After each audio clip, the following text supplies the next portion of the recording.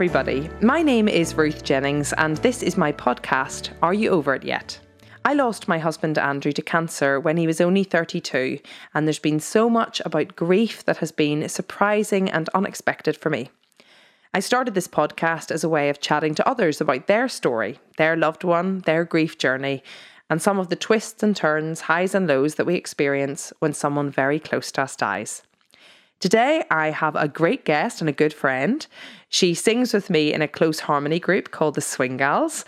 And in her day job, she works as a psychotherapist and a counsellor, mainly with children and young people, and she helps them work through trauma and grief as well. She's creative, she's funny, she's a very fast walker. I remember doing a walk with her once. A very brave sea swimmer and an all-round lovely lady. This is Orla McKegney. Welcome, Orla. Ruth, I wasn't expecting such a lovely introduction. That's so sweet. I was thinking of all different things about you and was thinking that we went for a walk around Beaver. I probably didn't tell you this. At some point, I think, during one of the lockdowns, and you walked so fast. And I remember having a conversation with you and thinking, I can't show that I'm slightly out of breath because I'm so unfit just from walking with you. And I was not aware you covered it up so well. Well, that's good then. I appeared fitter than I actually was. And you're making me very aware of the fact that I don't want to miss the beautiful nature around by walking too fast. Goodness. No, just fit and healthy and walk miles, isn't that right? Well, I suppose if you don't use a gym, it's kind of like a green gym going into Beaver Forest. Absolutely. That's absolutely true. That's totally right. Exactly. You'll have to come with me again. I will come with you again. I'll slow down slightly and you can kind of increase slightly and we'll find a balance. A balance. Yeah. Good idea. That sounds a good idea. Work on my fitness. Now, Orla, I know you've lost a couple of people in your life, but we're going to talk about a friend of yours today. And I'm really interested in talking to someone about the loss of a friend because I think it's a forgotten loss a lot of the time. It's one of those things, and it's maybe slightly more complex than someone within your family. But first of all, I'd really love to hear about your friend. She was called Una. Can you just tell me maybe where you met her, first of all? Okay. So this was my bosom buddy in a way. I suppose that we grew up on Anna Green Gables and we would have affiliated like that. We didn't go to primary school together, but I met Una when I went to secondary school, and it was quite an immediate attraction. She was incredibly funny and outgoing, and I just gravitated towards her. Yes. I had gone to a boarding school in my first year, so I came into school in second year and I felt a wee bit like a misfit. Okay. But we just connected and we were in different classes, but then slowly, by third, fourth year, we were sharing classes and then we became really, really, really close. And I was thinking about Una really because her death was such a pivotal part of my life, and it was the first tragedy really in my life. I mean, I'd lost grandparents and that was really sad, but there was just something around your bosom buddy, your best friend, who you could call or text at any time, who knew you inside out, back to front, upside down. Yeah. I think especially in those teenage years, because at that point, in some ways, your family for a little while anyway become less important, and it all becomes about your friends, doesn't it? Absolutely. At that stage. And it's all about being able to go out. Like we would have gone to Clubland every weekend in our later teens, and she just was naturally very cool, and so I just shadowed her a lot in terms of how she danced, and she was a bit of a magnet as well to the guys. She's very, very beautiful, and in some ways it feels like a wee bit of a shadow because it's been several years. I mean, she died when she was 34, and she had gone to university in England, and I had stayed in Northern Ireland. So we were, although there was geography between us, we were still very, very close. But I suppose she had her university friends. I had my friends here at university here. So those teenage years were really, really important. And then when we moved away, our connections developed further, and our networks grew. But there was always that connection, a very, very, very strong connection between us. I want to hear more about that in a second, but will you maybe you've got like a little funny story or a nice little story that you maybe tell during that time? You've kind of put you on the spot here. But do you have any great stories well, of that? There were many moments. In fact, we were synonymous in the school about, it was like Laurel and Hardy. There was Brilliant. always things going on. Now, she was highly intellectual, so she was like in the top 5 in the school. So it was a bit of a paradoxical thing where she was a bit of a clown, and then she got away with, because of her high she was so bright. she would get away with a lot. But I'll never forget, we were 5th year, and we... What about 16? 16 going on 17, and we both adored Deacon Blue. And Deacon Blue were coming to Belfast for the first time ever to the Ulster Hall. And my sister was at university in Belfast and was in accommodation. And I had this idea, why don't we get the bus to Belfast during school, go to this concert in the evening, stay over with my sister, put her uniforms back on, go back to school the next morning, and nobody will know. So was your school outside Belfast? Were you like... So we grew up in Tyrone, and my school was Ballygolly So for anyone that's not in Northern Ireland, that's like... Tyrone is what, an hour and a half away from Belfast? From Belfast, yeah. So you're going to get the bus in and stay over with your sister in Belfast. Okay. So we thought this was a fantastic idea, and we didn't really tell anybody except for 1 or 2 of the girls that we trusted. But it leaked that we'd gone away. So that day we had gone into school. We left at lunchtime. We just kind of dodged off, walked into town and got the bus, said nothing other than the fact that my parents thought I was staying with her parents, and her parents thought I was staying. She was staying with my parents. And so we went, we had an amazing time. I mean, the thing with Una was... there was this kind of like, we just laughed all the time. It was quite manic probably, but you know, in terms of just the adventure and the excitement. So we got the bus and we went to the concert, and I will never forget the concert. I mean, I'd never been to a live concert before, and Deacon Blue, I mean, they were phenomenal. It was their first time in Belfast. And I just don't know anything about Deacon Blue, Orla. Oh, I know. You have missed out, Ruth. I'll sing some of their songs in the forest when we're walking. Absolutely, please do. But my piano teacher is a music teacher in St Michael's in Enniskillen, which is another hour away from where our school was located. And she had taken a bus load of boys from St Michael's school in Enniskillen. So they were all suddenly at the back of the hall, and she spotted me. Oh, this sounds like an episode of Dairy Girls. Very, very much so. Now, the thing is, she was young and cool. Okay. And she was kind of amused to see me, asking, you know, who are you with? And I said, well, Kathy's about, my older sister, you know, we've got some supervision. But I'll never forget being surrounded by all these St Michael boys. It was really exciting. And we were dancing with them, and, you know, but it was just a phenomenal evening. And just that calibre of music, you know, they were so wonderful live.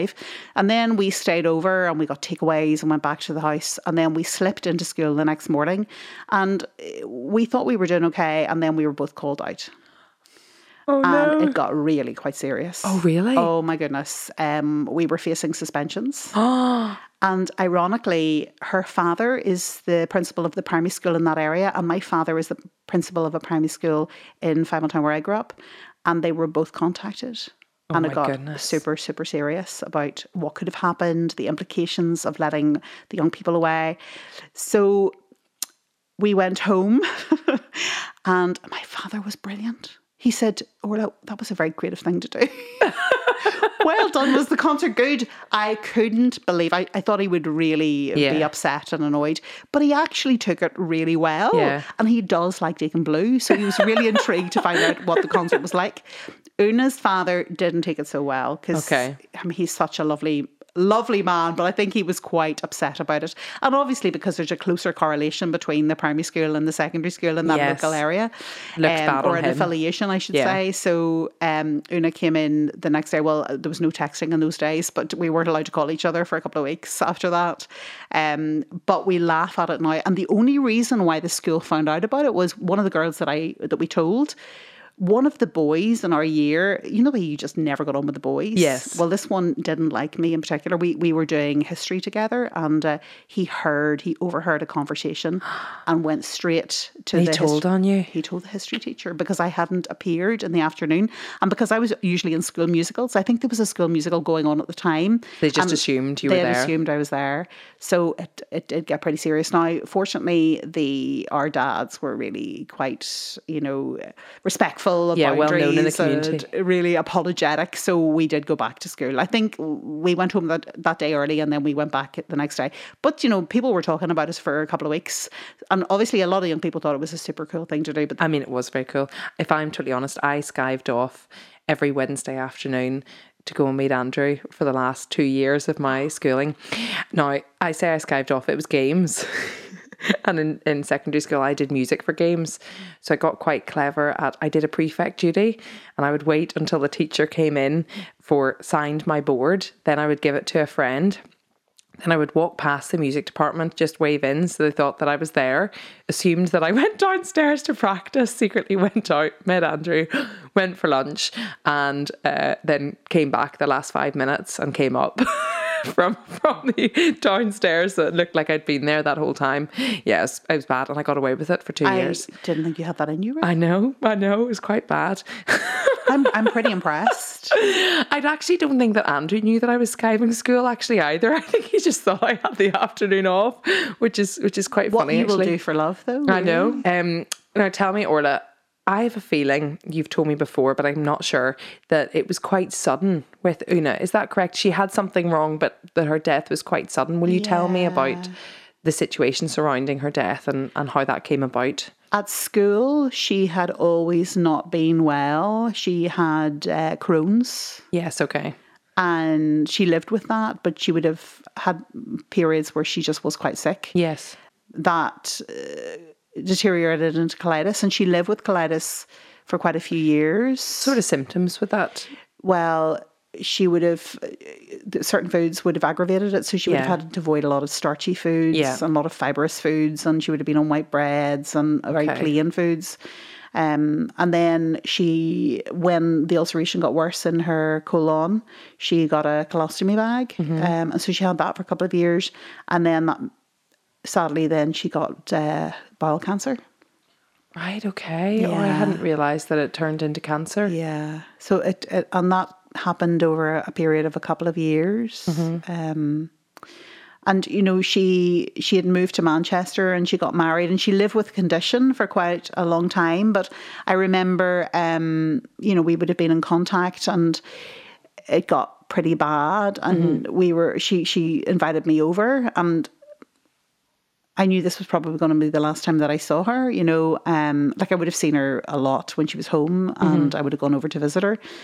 And I'll never forget, because I went to the airport knowing that this was possibly going to be the last time, because it was implicitly, it was never said, and even that time in hospital when I did see her, she was in denial of the fact she was dying, and she was like, they're all fussing around. Why are they fussing? I just want to go home, But I knew that she didn't think she was dying, and she was literally, I think it was about maybe 2 or 3 days later that her lung collapsed then, and that was the process of starting to die. But when she was in the hospital, I'll never forget coming to the airport in Belfast to fly over to Manchester. Kevin MacLeod from Grand Designs was sharing and we started chatting.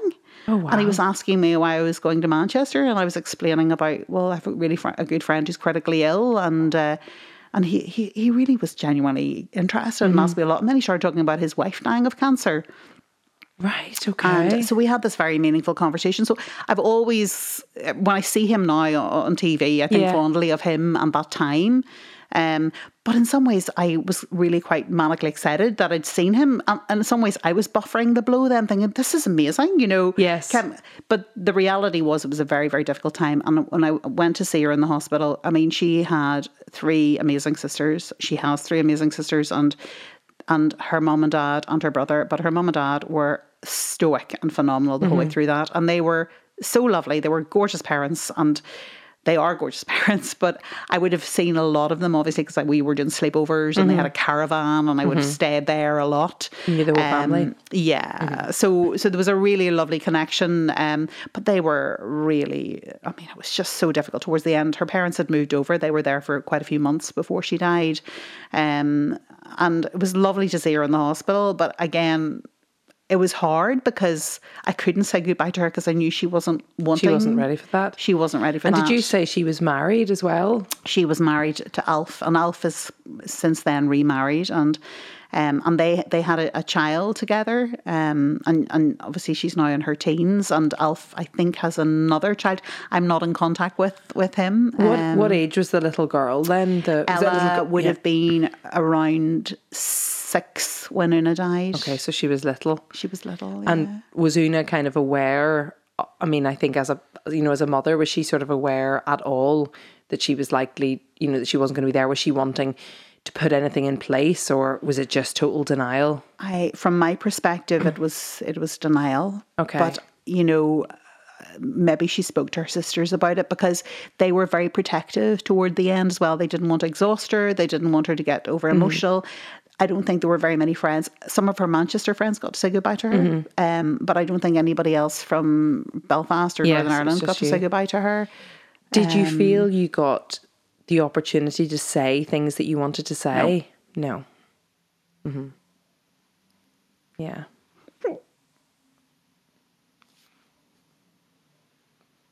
Sorry.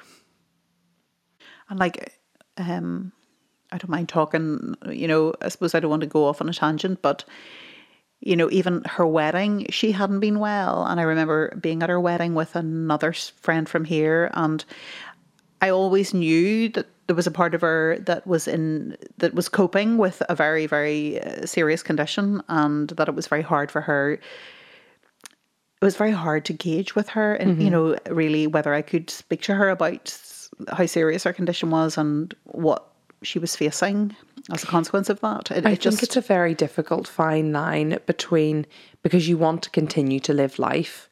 And I remember Andrew used to get really annoyed with me because he'd say, you just talk about cancer all the time for a little while, especially after he was diagnosed. And he would just say, can you just not mention it? But I was thinking about, what treatment could we try, or what could we do? Or, and I was wanting to do that. And he just wanted to get on and kind of live his life. And at that stage, I always thought, was there a level of denial? Or was it literally just like, well, it's not going to make any difference, so I'd rather just continue to live? And maybe it was a bit of both, and yeah, I think sometimes then it's difficult because you have things that you want to say, and is there anything that they want to say back, and you don't feel like you can say it, which is difficult then to live with after. And it's funny because I think, in terms of those times in your life, you have a certain relationship with your friends from primary and secondary school that are lifelong. Yeah. And then as you're maturing and you've got your university friends and then you find your partner, there are relationships that you're not really that aware of, and the dynamics you're not aware of. And, I could never really work out who she did talk to about that in terms of friend networks, but it didn't. And I know geographically, because we were living far apart, maybe that was part of it. And there wasn't email or texting at that point. But I don't know. It was something around that. Maybe if she named that with me, that it almost made it quite definite that she wouldn't be around as a friend. But I felt as well that over those years I changed in lots of ways. I think that I was obviously I was interested. I was working in the arts. I was very busy and consumed by that. And she was an optician. And, and I suppose there were things that obviously as we grow, we change and we evolve. And there were things that were different about us. But we never had arguments or anything. But I suppose I'm trying to work out in my mind, why she didn't want to speak about it. But I think it was more fear of death and the enormity of losing her relationship with her beautiful daughter and her husband. I mean, it was just too much. Yeah. And her family are incredibly close to her biological family. They're a gorgeous family. So it's just the consequence of all of that, I think, was just too much for her mind at the age of 34. It's just to try and fathom and process. And I suppose in that time as well, it was 2006, it just was a different time. I know it's not that long away in a way, but exactly, death totally was not really spoken about. And we both came up from very traditional families, and even showing emotion wasn't necessarily that invited, or it just wasn't the norm at that time. And I suppose because we'd grown up in Northern Ireland, and it was about try and keep a lid on things and keep going, and just be a success, you know, in terms of job and this is relationships. Like leading really easily now for me, Orla, with what you're saying there.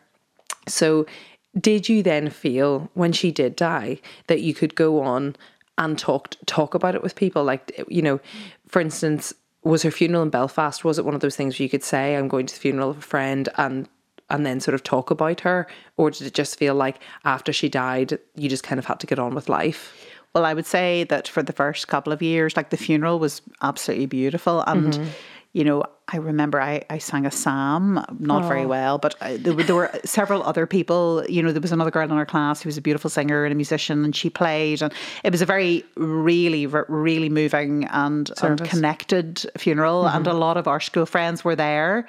Now, I wouldn't have seen, and Una probably wouldn't have been in close contact with many of them. Marie was one friend who she would have been very close contact with. But that was a shock, I think, for a lot of our age group in the area, because I don't think they were aware of how serious her condition had got. And the service was really, really beautiful. And I just remember distinctly, because my mum, the things you remember, my mum had bought this lovely, long, really warm coat in Marks and Spencer's, and Celine, her mum, was going to be cold because it was a time of, you know, it was February and it was cold when it came to the funeral, and I thought it would be good Celine wore Mummy's coat, and Celine really appreciated having. So I've always remembered that.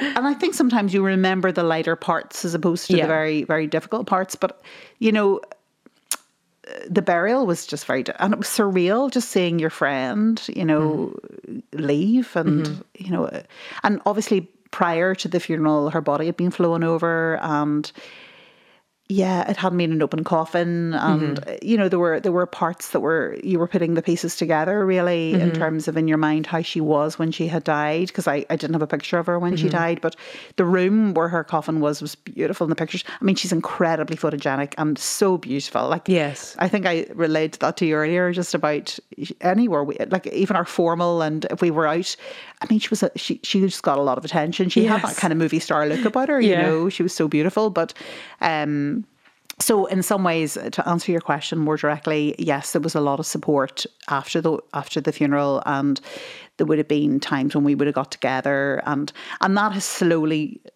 dissipated somewhat. And, you know, I have one friend from that time, Marie, that I would still see, but because I have my life in Belfast, I actually don't really see that many other of my peers in Ballygolly. Yeah, and that's hard, you know, but I do think on some level there's always been a protective shield because of having to really face the consequence of her not being there. It was convenient that she'd been living in Manchester. It was convenient as well that I could dip in and see her family or see friends when I wanted to. But I think it was quite overwhelming as well. I really do. I don't think I was prepared for death really, in terms of processing losing somebody of my age and so directly connected to me, because grandparents, I feel, are a wee bit removed. 100%. It's just, and I don't think, unless it happens, I don't actually think you do really get it. You know, I think you imagine what it might be like, but I don't think you actually really do understand it unless it's happened to you. Do you think it sort of has affected your life and how you have felt about living, and about the fact that life is short and life is precious in a way that you hadn't thought about before? So much so. I mean, I'm feeling myself getting emotional again, because I think it impacted every part of my life. It really, really did. In the sense of, you know, I questioned everything. Yeah. What was the purpose of it all? What happened? Where was Una? What happens? Is there afterlife? You know, and I think really there was something for me around everything that I do, I have to really appreciate and find fulfillment in. And it was quite pivotal then in decisions in terms of what I would do as a job, but also that I just couldn't do frivolity. I've actually become from somebody who was a clown and laughing a lot, you know, I was constantly up to mischief at school. I do feel there's a depth to me now that has come and evolved over that time since Una died. And in some ways, you know, I think of you, Ruth, and I think of Una's parents, like how difficult that must be, you know, because it's bloody hard for me, you know, and I've got that wee bit of a removal from the family, you know, but for her siblings and her parents, they've been quite remarkable. I'm kind of moving again to images, but I'll never forget them at the funeral, and I just saw them walking in, and just how strong they were the whole way through the service. I mean, it was just unbelievably incredible that they just held it together so strongly, and you know, and there's so much love in that family, and I would like to reach out to them, but sometimes I find it too painful too as well currently. It's a funny one actually, because I remember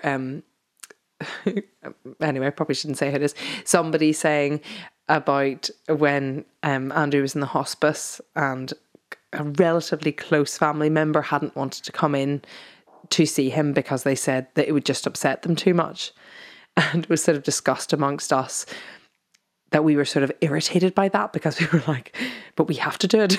We have no choice. And yet with perspective, I can understand that better, because actually that person, they then wanted to keep a nice memory of Andrea, and if they could keep that, I actually can understand that now. And I suspect when you see the family or her family, it must be kind of strange, because it's not the same relationship as it used to be. You know, that's your friend's family, and now it just becomes a different, it's a strange thing. It's different, isn't it? It's not.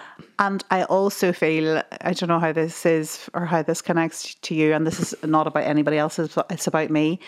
When I went into Una's parents' house, I couldn't help but feel a tremendous amount of great guilt that I was still alive and their daughter had died.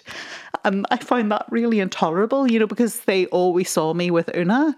And it just seemed, again, that was very unfair, really, in a way. Nothing made sense after that. And, you know, and that's not fair that you feel that, but that's... I have always had a feeling of why was it her and not me? And, Survivor's guilt. Survivor's guilt.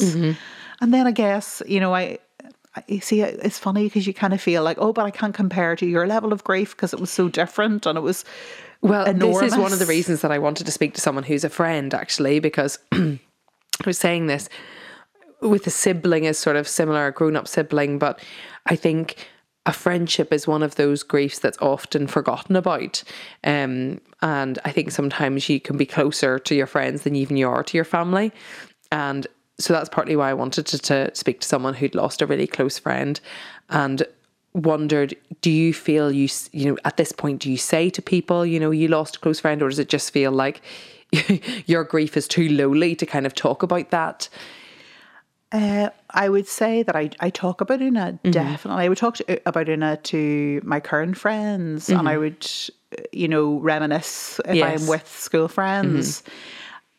I have seen her family on occasions, and they're always warm and inviting, and that's really wonderful. But I haven't seen them now for about 3 or 4 years, but I think there's a validity in my grief, and I try not to compare it, because I feel it's so easy to compare and undermine what you feel. Exactly. But I think there is a place for it at when you're going through different phases of your life. I mean, that was a pivotal time, really, to witness my best friend, who had been quite ill, to deteriorate so much and then to die. So, and that's a time when we're all in that sort of position of trying to make sense of life and get our place in life, and for somebody that, you know, who'd been like your bosom buddy not to be there, you know, it kind of felt something had been really wrenched out of me. So I do think that it's important to honour that, but also when you feel it, you know, it's hard. I think 6 years after Una passed away, your mum died, and I'm just wondering how it was when your mum died. Did you feel like you were starting a totally new grief? I'm always interested in this question. A totally new grief, or did it feel like you almost had some sort of preparation of what grief was like, having lost a friend?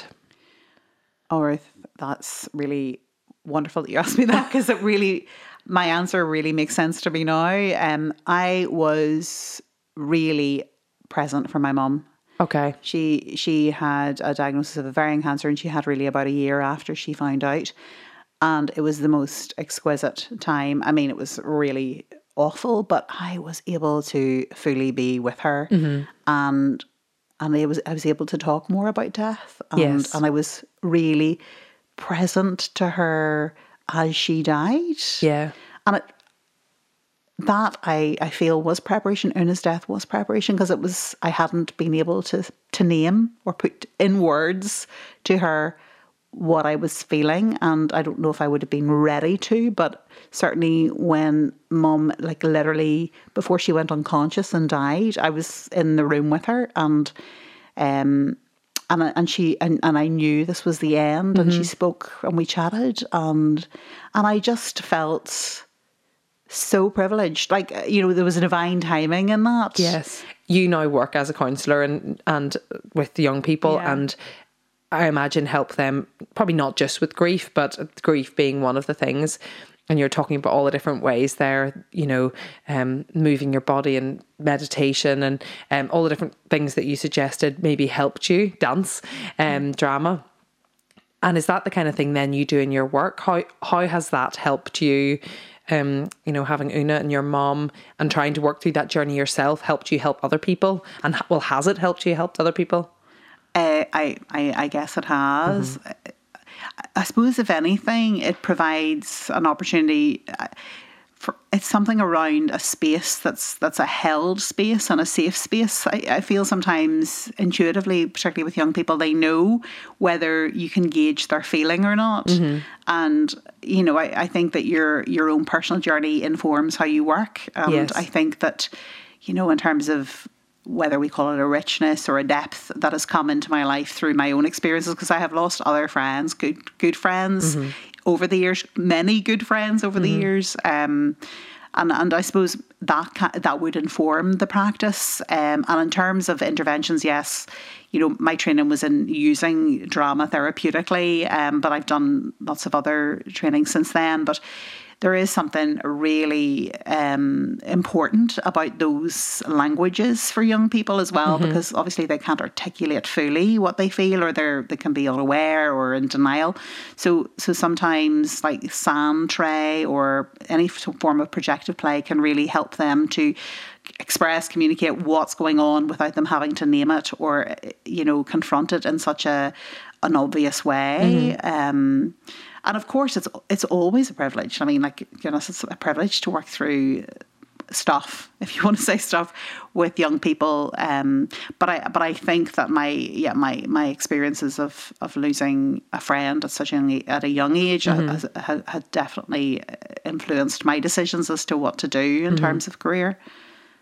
It's kind of interesting, isn't it, that your whole life might have been different had this not happened. Absolutely. Even though I'm sure you'd preferred it didn't. It's sort of interesting that one person dying has such a ripple effect on so many.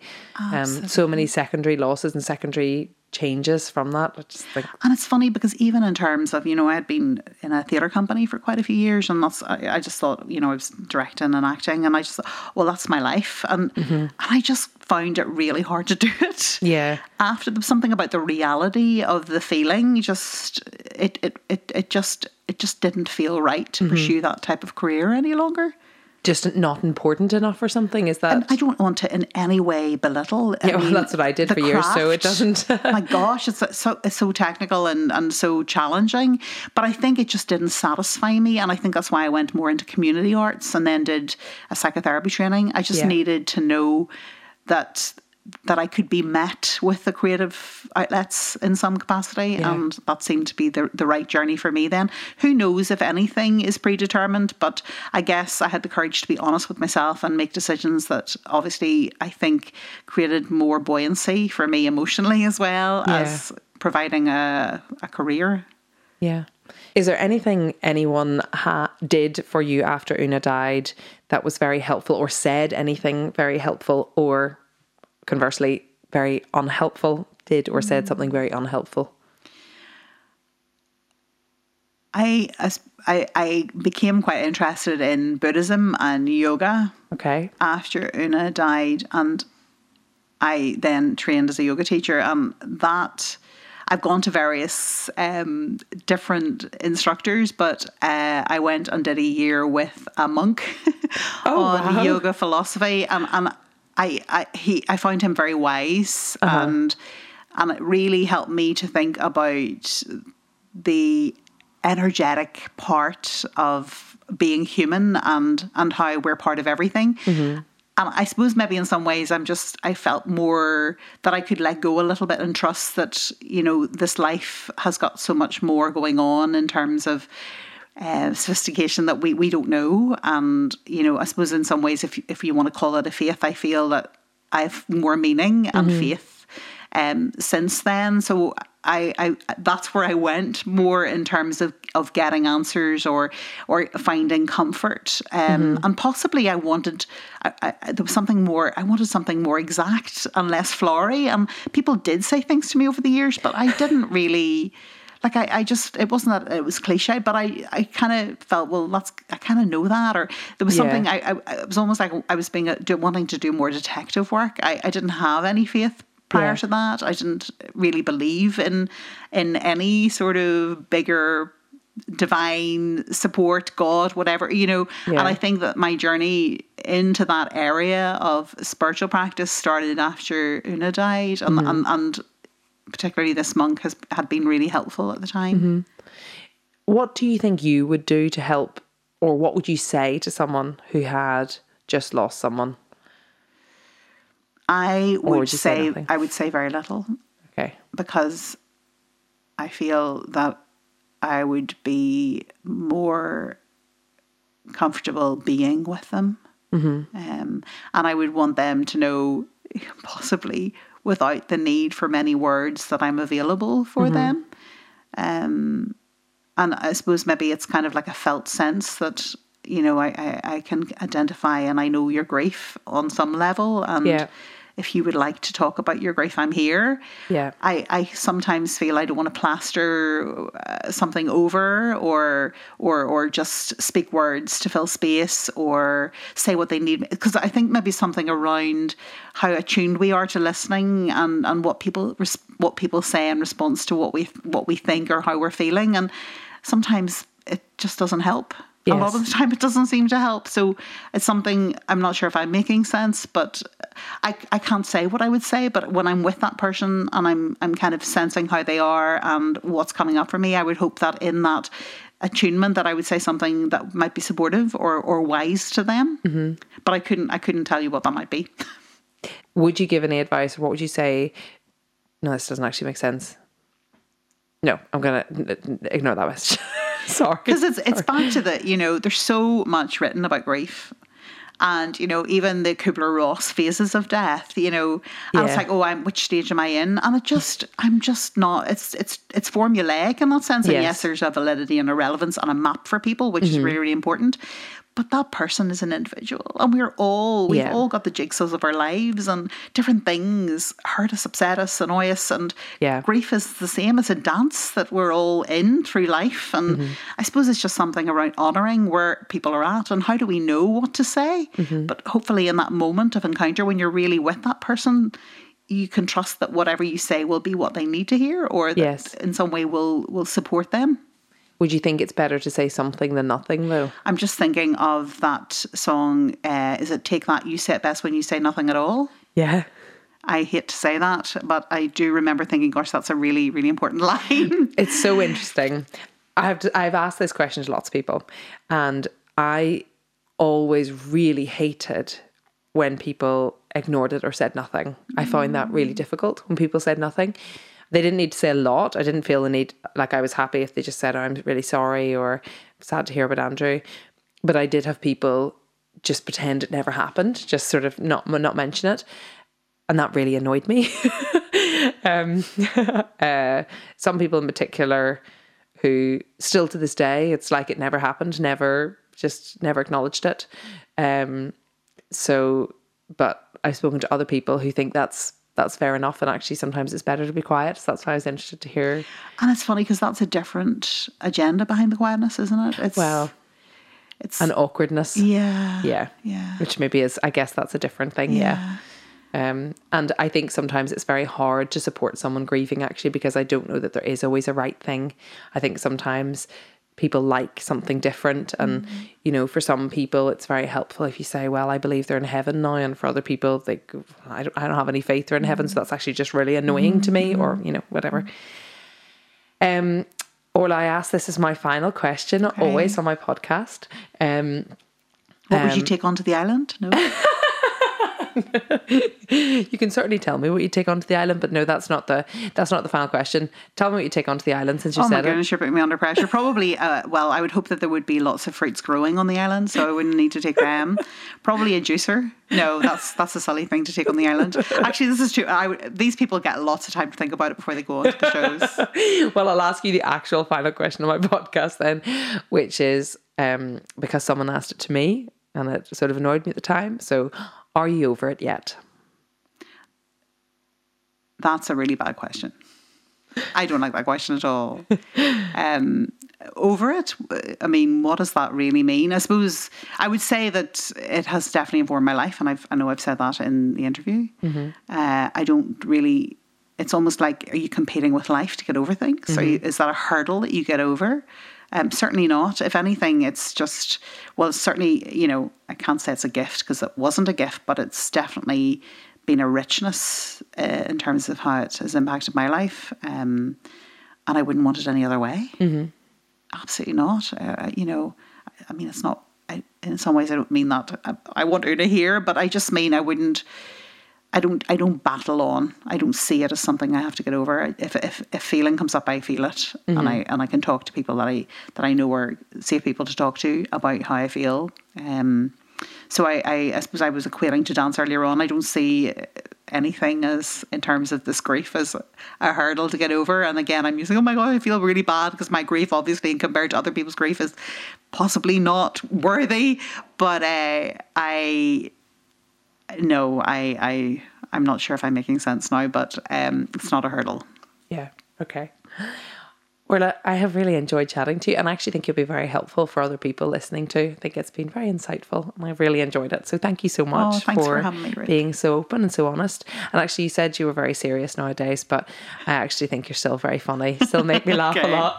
Well, that's good to know, and I will think about the island. Maybe we can take our 3 things to Belvoir Forest. Perfect. Thank you so much. Okay.